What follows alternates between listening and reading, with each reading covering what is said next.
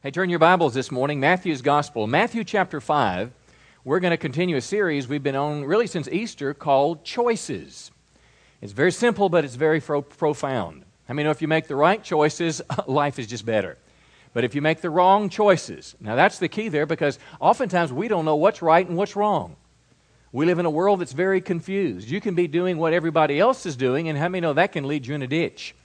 But yet the right choices, according to God's Word, will get us in a place to where favor falls on our life. Now, a little different message this morning. It's not a felt needs message per se, but rather it's a message about your Christian witness. It's about what the Bible will call your light shining in a dark world and the choice you make to let your light shine. Matthew 5:14, you know it. Jesus said, "You are the light of the world." The New Century Version says, "You are the light that gives light to the world." And the picture there is the world is in darkness because of sin. They're alienated from God. But we who are believers, we who are followers of Christ or Christians, not only have the knowledge of God, which is light, but we have a lifestyle that we should live that shows people the way to go. How many know the most powerful witness is not what you say, but it's what you do? Now, it's important to say, though, it's important to speak up, or what I'm going to call today, it's important to stand up for Christ, to make the choice to stand. When Jesus talked about this illustration or the metaphor of light, he said, listen, you don't light a lamp and put a basket over it. In other words, if you go in, your house is real dark, or maybe your room's real dark, what's the first thing you do? Turn the light on. Well, you don't immediately go over to the light switch or to the lamp and put a blanket over it. That defeats the purpose of it. No, light comes in the room. It shows you where things are. It shows you where to walk. It shows you what not to do. If there's a spider on the floor, it shows you where to step right on top of him. Somebody say amen. How many know light reveals darkness? Well, guess what? Jesus is saying you're to let your light shine in the world in the same way. So Jesus is saying to us basically, you can either hide your light or you can show it brightly. Now, with that background, I want to talk about some things going on in our culture just a moment, and then we're going to go in the Old Testament and look at Shadrach, Meshach, and Abednego, some great Christians that made a choice to stand for what was right. There was an article in the paper recently, and it's pretty much making the headlines. It says, Governor Perry invites governors to prayer meeting. Texas Governor Rick Perry has invited the nation's governors to join him in a prayer day to deal with the problems facing America. And you may say, he's running for president. I wish my president would call our nation to prayer. I mean, we think sometimes so much like the world, but it is the president's job not only to lead us in civil ways, but to be a humble, godly man, yoked with spiritual leaders in leading the nation in a right path. Well, he said, I believe it's time to convene the leaders from each of our United States in a day of prayer and fasting. Now, he's partnering with the American Family Association. If you've heard of them, in my opinion, they're one of the greatest Christian organizations in America, founded by a Methodist minister, Donald Wildman. They're out of Tupelo, Mississippi, and basically they help Christians to be aware of what's going on culturally and challenge them to stand for what's right. Tragically, though, not everybody agrees with what we stand for. The Southern Poverty Law Center basically said that they are listen to this, anti-gay hate group. Simply because they believe same-sex marriage is a sin or they believe that it's wrong.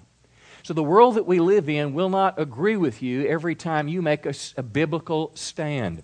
The article goes on to say the American Family Association on their website says we want the presence, power, and person of Christ to fill our nation and turn the hearts of millions to Him. Now, wouldn't that be a better America?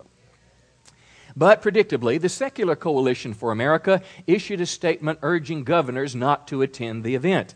The last thing our officials should do in times of national struggle is promote a divisive religious event that proposes no real solutions to our country's real-world problems. Sounds great. They need a history lesson. Benjamin Franklin. I wish someone would go back to the annals of history and tell them what is not being taught in public schools. At the Constitutional Convention, when America was trying to figure out who she was going to be, when we had no governing documents, and they had gathered and talked for a number of days, and nobody knew what to do. There were different factions just like today. And finally, Ben Franklin stands up and addresses President George Washington, and he basically says these words, "Listen, guys," and I'll summarize. God just took care of us from a great transition, wars and battles. How in the world can we go forwards if we forget our faithful friend? Why in the world shouldn't we be praying and seeking His face? And He led our nation's leaders to the place of prayer, and what came forth from that was the Constitution of the United States. How many know that is a good thing? Can I suggest to you, in that spirit, Governor Perry, American Family Association, you and I as Christians all over this nation, standing for what's right. It is the right thing for the governor, the president, the mayor, the Supreme Court to call the nation to humble themselves and pray. It is a challenge to stand for what's right. Now, there's two different visions crystallizing for America. I heard a news commentator recently basically say that the 2012 election, which is about, 16, 17 months away, is going to determine the future of America in a tremendous way. We have all been a part of in America the last couple years. It is becoming a larger, big government, secular, limited personal freedoms, a socialist nation. Like the term or not, we're becoming that in America. We're losing individual liberty. We're losing our freedoms. And it's a choice that America is going to have to make. Am I going to go that way, or are we going to go back to the way that America was founded? But bigger than that, and this is not a political message per se, this is a message that challenges me because there's something bigger than just, quote, the vision of America. Are we socialist? Are we more of a republic? The question for me is a spiritual question. Is America going to continue this purge of anything Christian in America? And you've got to know that we are not the America that we were 50 or 100 or 200 years ago. It's almost like you commit a criminal act as a Christian in America today. Teachers bring their Bibles to school and are summarily dismissed on campuses across America today. Things are happening all around us where the Bible is not welcome, God is not welcome, certainly the name of Jesus is not welcome. It took a federal appeals court to get together and basically say that it was okay for a kid to pray at a graduation ceremony in Texas not too many days ago. We live in a world today that these issues that the world calls political, I suggest to you, are not political, they are religious and moral. When you talk about abortion, it is a moral issue. I am glad that some representative in the state of Texas had the courage to stand up so that, guess what, a bill was passed by your Texas legislature and affirmed by our governor that would require a sonogram before an abortion. Why is that? Because somebody wanted to stand up and say it's a child, it's not a blob of tissue, and someone needs to stand for those that cannot stand for themselves. That's a moral issue. It's a religious issue. If there is life valuable, it is not the mother's choice. God has already said that, listen, life is valuable. We're created in the image of God. When you talk about same-sex marriage, that's not a political hot potato. That is a moral and biblical issue. When we're trying to decide right now, the United Nations is trying to push some document minimizing the rights of parents over children, making them more wards of the state. That is not a government political issue. It is a moral issue about parents having the right to raise their children. What's taught in our schools? I mean, that shouldn't stem from Washington or somewhere. Listen, the community, the parents should be involved in what's being taught to our children. These are moral issues. These are biblical issues. The filth that's on our television. Listen, somebody needs to yank the chain of the FCC and say, listen, enough's enough. If I want to watch filth, let me subscribe to the filth channel. I don't want to be embarrassed for my children during a commercial break. Well, these are all moral issues. They are religious issues. And what you will not hear in this Representative Wiener that's being, who knows what goes on in the world of politics. You've all heard about him, late night TV and jokes. I've not heard one commentator say he sinned against God. Come on, he sinned against his wife, and he sinned against the people he's represented. See, the world doesn't think that way. So I'm speaking to you this morning about choosing to take a stand for what's right. And the question I'm going to ask you today is, do you have the courage to stand up for what's right, number one? And secondly, I will ask you, do you have the courage to stand for people that cannot stand for themselves? Who will stand for the woman suffering domestic violence? Who will stand for the woman that is afraid to go home yet has nowhere else to go, that feels helpless and some man is beating her? Who will stand for that person? You say, we have domestic violence. Thank God for domestic violence, but sometimes we need more than domestic violence. See, who will stand for those that cannot stand for themselves? So again, this is a message to challenge you in your thinking, to ask you this question: what kind of Christian am I going to be? Am I going to be someone whose light is shining brightly? And I do not mean self-righteously. I do not mean arrogantly condemning other people. I mean humbly acting in love, but having the courage to say this is right and this is wrong. And my question to you today, do you have that courage?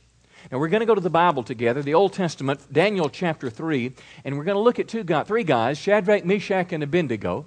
They are Jewish slaves. They were driven from their homeland because of the sins of their nation, and now they have been accepted in the government under Nebuchadnezzar. Now, Nebuchadnezzar is a pagan man, and because they were teenagers, they were schooled there. But guess what? They are believing Jews, but they're serving in the pagan world of Nebuchadnezzar. Now, I want you to see a real-life situation. Daniel chapter 3, verse 1. And we're going to walk through these next 30 verses together and try to learn something. King Nebuchadnezzar made a gold statue 90 feet tall. Now, at $1,500 an ounce, how many would like to own just a little bit of that statue? I mean, I guess if you got its arm or its hand, you'd be set for life.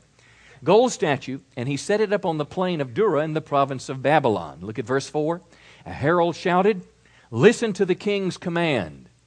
Now listen, when the statue's just out there and idolaters want to worship it, that's not a big deal.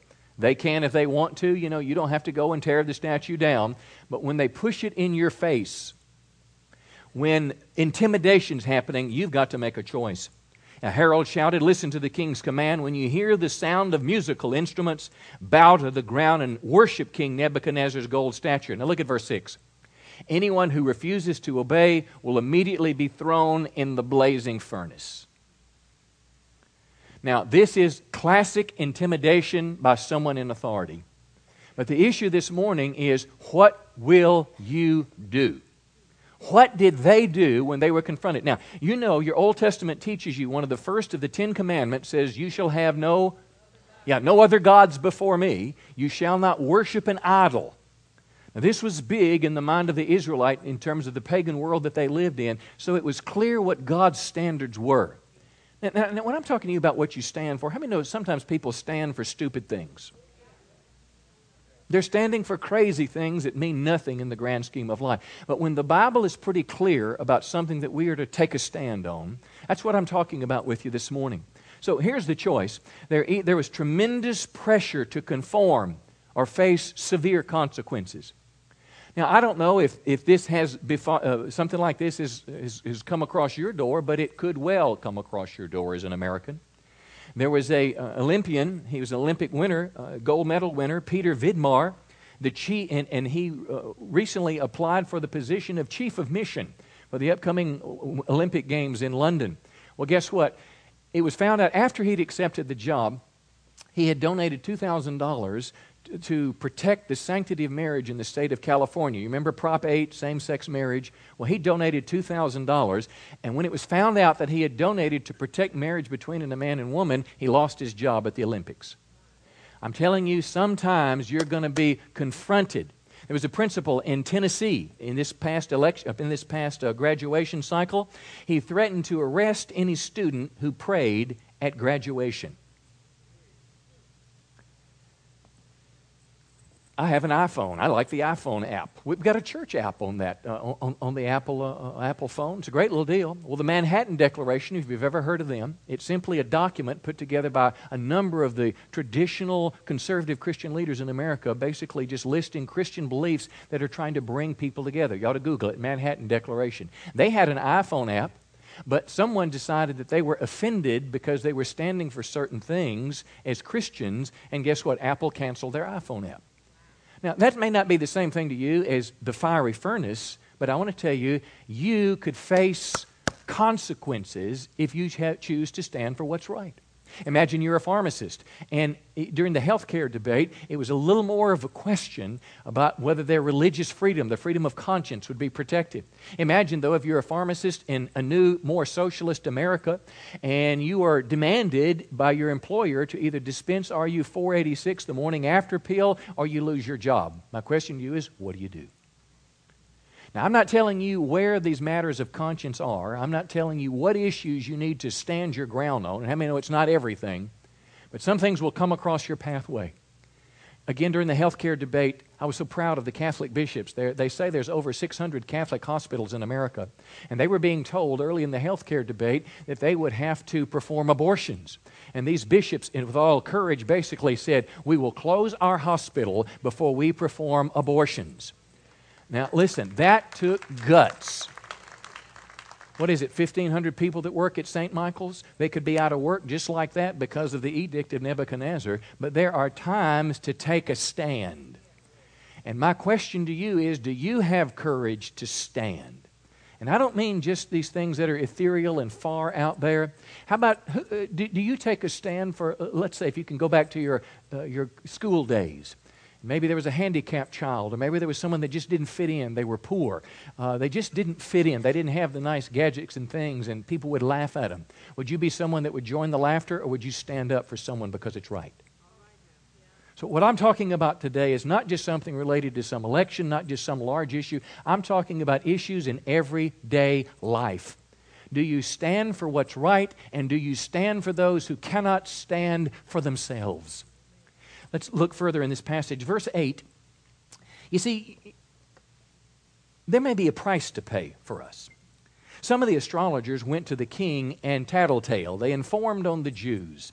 They said to King Nebuchadnezzar, verse 12, there's some Jews, Shadrach, Meshach, and Abednego. They pay no attention to you, your majesty. They refuse to serve your gods, and they do not worship the gold statue you've set up. Why did they do that? I'll tell you, friends, they had conviction based on the Bible. They knew the Ten Commandments, and the Ten Commandments said you shall not worship an idol. But my friends, that is where you draw the line in the sand. And can I tell you this? You and I have the same calling to defend truth in America today. The New Testament calls us to stand for truth. Jude 3, dear friends, I urge you to, say it with me. It's not up yet, so how could you say it? To defend the faith. Can you say that? Defend the faith. Defend the faith. Now, I do not mean with guns and pistols and knives, but I mean that you have the courage to live it, and that you have the courage to stand up if you're in a meeting at work and somebody has figured a way to lie, cheat, and steal to save the company tens of thousands of dollars, to file false forms or whatever, and everybody's getting into the raise, and you're the one that stands up and say, this is wrong.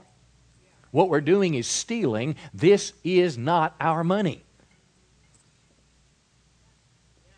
This is not just what happens out there somewhere. This is not just what the preacher does. This is what you do in your world, standing for what's right, because you have something called conviction. And conviction is missing in the hearts of many people. Conviction to stand, because our culture, my friend, is going in a terrible, terrible direction. I believe it is the central challenge of our day for the church. That the church, wherever she gathers, in an assembly, Baptist, Methodist, but those that hold to the conservative interpretation of the Scriptures, the inerrant Word of God, and those that believe Christ is the only means of salvation, I believe the central challenge for our day is for us to stand and speak into the issues of the day. Come on. When this alcohol initiative came up a few weeks ago, well, actually in December, someone talked to me about it, and I'll tell you, without going into too great a detail, I had not really just thought too much about it. I have got plenty of stuff on my plate. I've got plenty to do. If people want to drink, la, la, la, la, la, la, la. But someone began to talk to me about that, the impact of what would happen if we brought $19 million, that's what they suggested in sales, of alcohol on the Texas side. And I began to look at statistics for domestic violence. Chief Harrison on the Arkansas side and said in one weekend, 34 of 38 domestic violence calls involved alcohol. Listen, I don't want to see any more people in our church, coming in because somebody's beating them up when they were drunk. You know, kids dropping out of school because statistically 1 in 5 will drop out of school if they begin to do alcohol or drugs in high school. I didn't want to see that, so I realized this was a bigger issue. This was a moral issue. If you want to drink, listen, go to a restaurant, go across the state line and get it, but we don't need any more, and I decided to stand up. Listen, you have opportunity to be quiet when you're told to bow to that statue. And listen, all you have to do is just like that before the statue. But if you do, something dies inside. But when you stand up, you have an opportunity to be written in the annals of Christian history as someone who had the courage to stand for their convictions. Come on, somebody say praise the Lord. Now, look at verse 13. I wish, though, everyone would clap when you stand, but they won't. If you tell the director of the pharmacy that you're not going to prescribe that drug, you may get fired. I'm telling you. You may lose something as a Christian. Nebuchadnezzar flew into a rage. Now, mind you, now, he's not one of many politicians that you can appeal and, lawsuits and all that. No, he is the monarch. He is a totalitarian. All he's got to do is look at you and do like that, and you're dead. He goes into a rage, and he gives him another chance. Verse 15, one more chance. Bow down and worship the statue. If you refuse, you'll be thrown immediately into the blazing furnace. I need to be real honest with you. Sometimes when you take a stand, it'll have a price to pay with it. It just will. And I can't tell you what to stand for, but can tell you if the Holy Spirit is dealing with your conscience and something is clearly rooted in the Bible, it behooves you to stand even though there's a price to pay. I have this theory that's worked out as I've watched people over the last 30 years in ministry. Most Christians are fair weather Christians. It simply means as long as things are going well, as long as there's no challenge, as long as there's no sacrifice, I'm with it. But the minute there's a price to pay for being a Christian, don't count on me. My friend, if you have lived in that camp, I want to pull you over to the right side today. I want to encourage you to be a person of conviction and courage. And even if you have to do without something or lose something in this world, I want to tell you the one to come will be worth it. Because Shadrach, Meshach, and Abednego didn't live forever on this earth. If when they hit that ground in the fiery furnace, guess what? If their life was over, if they'd have been crispy critters, they'd have lived in heaven forever. But this world is not going to last. And if you have to deny your convictions to get something that's going to disappear or evaporate, be worth nothing, or give to somebody else, my friend, you need to think about it. Look what happened, though. Verse 16, Shadrach, Meshach, and Abednego. This is one of the most powerful verses in Scripture, 16 and through 18. They said, if you throw us in the blazing furnace, the God whom we serve is able to deliver us. He will rescue us from your power, your majesty. Now, they were very respectful with their words, but nonetheless, they simply believed God is able.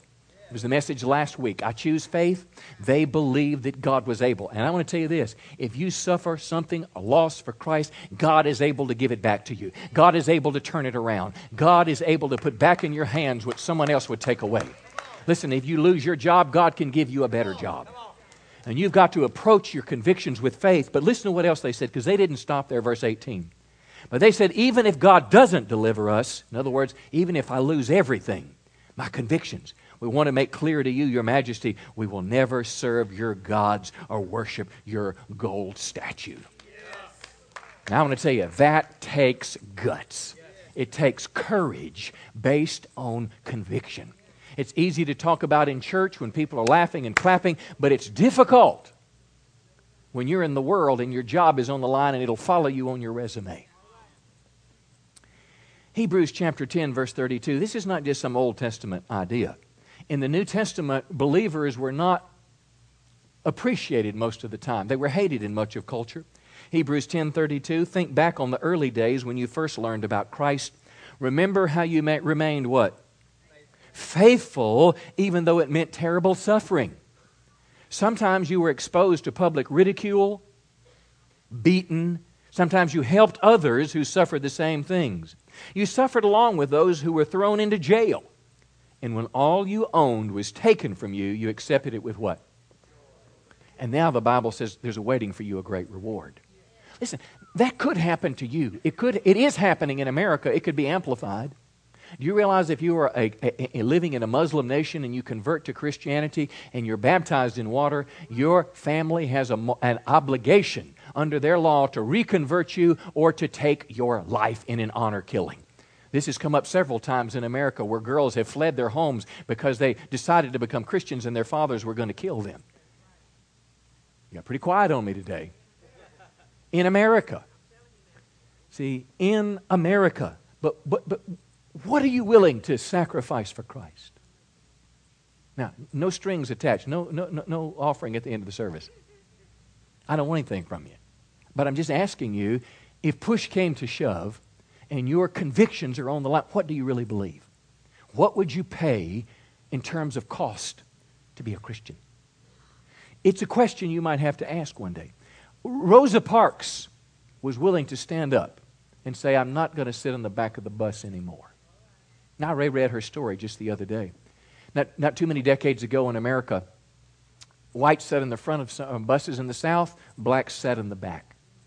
There was a row that was there where they would put where the blacks could begin to sit down. The only problem is if white people came in, there were more whites on the bus than blacks, they had to move back. The bus driver would pull over and he'd tell those blacks on the first row or two, you've got to move to the back of the bus. If we don't have room, you've got to get off the bus. And one day she stood up and she said, this is wrong. And she had the courage to stand. Now I want to ask you, my friends, today that's kind of a ludicrous thought. In my life, maybe when I was a small child, I can't remember it, but in my lifetime, I don't remember a black water fountain and a white water fountain. That era of America's tragic past happened because the church would not stand up. Slavery happened in America because pulpits, Methodist Baptist pulpits in the South, were more concerned about laborers on the plantation than they were the equality of human beings. I'm telling you, now listen, that kind of gets right where we live, but isn't it sad that the government had to be behind the civil rights movement to produce what the church should have produced and borne all along? And here's the deal, the government can never force me to love somebody. There's as much racial hatred in America today and prejudice as it ever has been. It's just controlled by rules and laws. But guess what? I am proud to be in a church that is filled with diversity. I am proud to be in a church where you are valuable not because of the color of your skin, how much money you make, the car you drive, come on, where you went to school, but because we are a Christian. It's missing in America. The most segregated hour in America today is 11 o'clock on Sunday morning because people cluster with people like themselves. And I want to tell you, my friends, it's even a price for me to have that stand. Because I know friends that don't come to church because they don't want their kids going to church with you fill in the blank.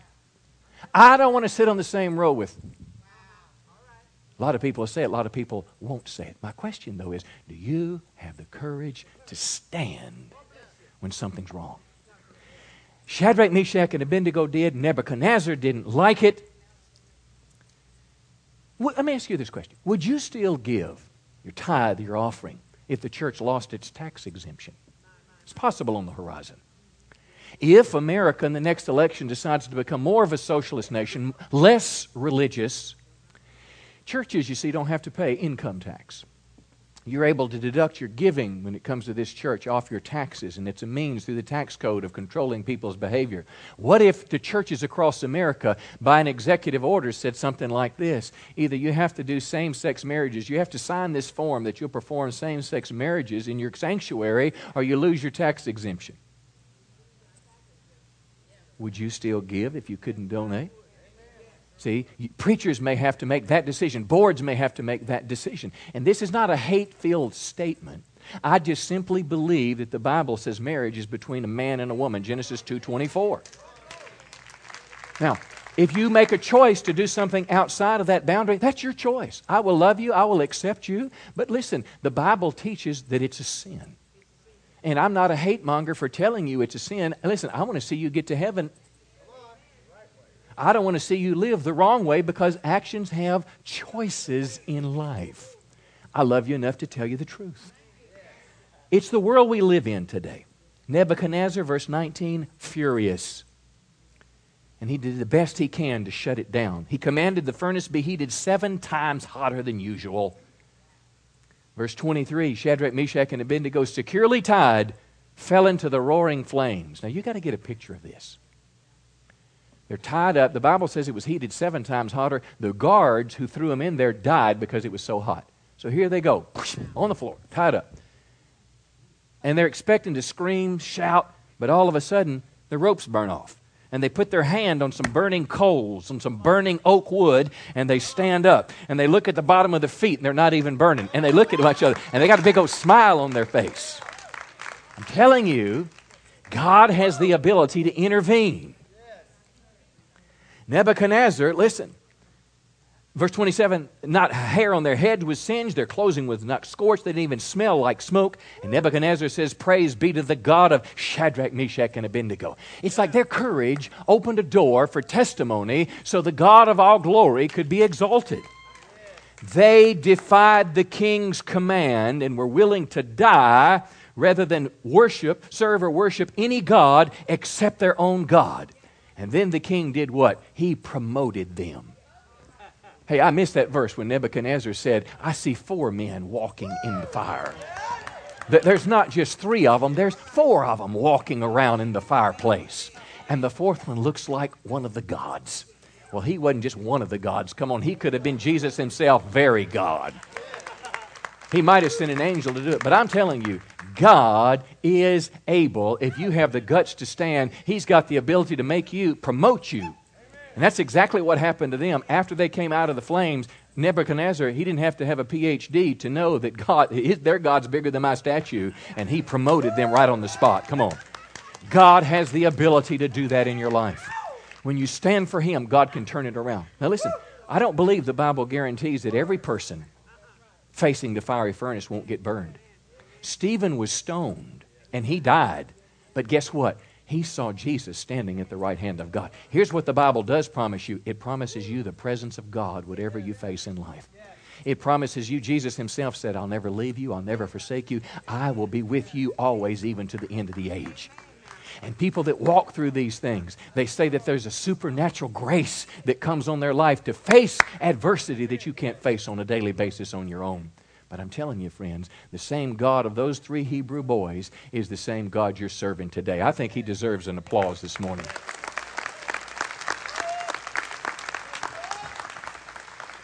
But my question to you, do you have the courage to stand? Let me close with this. Psalm 82. Let me go in just a little different direction, but add to this. God expects us to stand for those who cannot stand for themselves. Now listen to the passage. It's Psalm 82. You see it lived out particularly by Jesus in the New Testament. Jesus said, or the psalmist said, give justice to the poor and the orphan. Uphold the rights of the oppressed. Uphold the rights of the destitute. Rescue the poor and the helpless. Deliver them from the grasp of evil people. The Message Bible says, defend the defenseless. Stand up for the powerless. Now listen to these words. Give justice. Uphold the rights. Rescue, deliver, defend, stand up. And who are you standing for? The poor, the orphan, the oppressed, the destitute, the helpless, the defenseless, and the powerless. So I want to ask you, my friend, who's going to stand up for that lady suffering domestic violence? Maybe God might speak to you and you don't want to just give them a referral. Maybe open your home. Who's going to stand up for the young girl that's 15 years of age and pregnant and scared and doesn't know what to do? She needs more than a referral. Who's going to stand up for the single mom that's even got a kid and she needs a place to stay and there's not enough money in the system to care for all these people? But they might come across your path. So you can't do everything about all these problems, but there may be one person that comes across your path that you can stand up for. And you can say, honey, won't you come in our house? And we'll take care of you. The little 15-year-old says, I don't know how I'm going to raise this baby. Maybe you can say, I'll buy diapers for you whenever you need diapers. I will make sure that you get medical care. You can't do everything, but you can do something. Who is going to stand for the elderly person that has lived many, many years and is all alone and nobody comes to visit him in the nursing home? I'm not talking about the nursing home where everything's perfect. I'm talking about the one where people are just stored until they die, that smells, and you go by that place and you go in there and you hold their hand and they won't let go of you. You walk away and they won't let go because you're the only person that has physically touched them in several weeks. Who is going to stand for them? Who's going to stand for the Muslim Christian that found a Bible and began to follow Jesus? They've got no place to go. Who's going to stand for them? Who's going to stand for people? Who's going to stand for the man dying with AIDS when the stigma has pushed everyone away from him that loved and cared? Who is going to care enough to stand? I tell you, my friends, God applauds those who stand for those who cannot stand for themselves. And you can't do everything for every need in the world. Who's going to stand for those that are involved in human trafficking? Which means they're sex slaves in America. Tens of thousands of women are imprisoned, and little boys and teenagers are imprisoned by people, and they sell them for sex right here in America. Who is going to stand? There's ministries in America that help those folks. Who's going to stand? Could it be you? And that's the question of my message this morning. Number one, do you have the courage to stand for what's right? When it's right before you and it's in your face and the Spirit of God is nudging you, do you have the courage to stand? And secondly, do you have the courage to stand for those that cannot stand for themselves? It could be the defining mark of your life. It could be your fiery furnace, and you could be the successors of Shadrach, Meshach, and Abednego. My hope to you, my friend, is you'll stand. Ephesians 6 even tells us, having done all, won't you bow your heads just a minute? And I wonder this morning what the Holy Spirit might be saying to you. I guarantee it's across a wide gambit. What is He saying to you? And I simply want to encourage you to say yes. Maybe something has resonated in your heart, a helpless person, a defenseless person, a needy person. You might have even seen their face before you. You might have even seen where they live. And God has nudged you to help them. I wonder, friends, if you'll say yes. Not just in a church service, but will you say it on Monday and Tuesday and Wednesday? Maybe you're here today and you're a little fearful about standing for some things. Would you just ask God right now to give you courage? Courage is not the absence of fear. Courage is doing what's right when you're afraid. Lord, we just want to ask you right now to come and visit us. Would you just pray that with me? My prayer does no good unless it comes from your own heart. Just tell the Lord right now, Lord, I want courage to stand. I want to have some clarity in my mind to know what issues I need to stand for, what issues I would be willing to sacrifice and give up for. I want to know the difference, Lord. But I just offer myself to you that you might use me like you did, O Shadrach, Meshach, and Abednego. That through my life, through, as Jesus said, the shining of my light in a dark world, some people may see and come to Christ. And this is our prayer this morning in Jesus' name.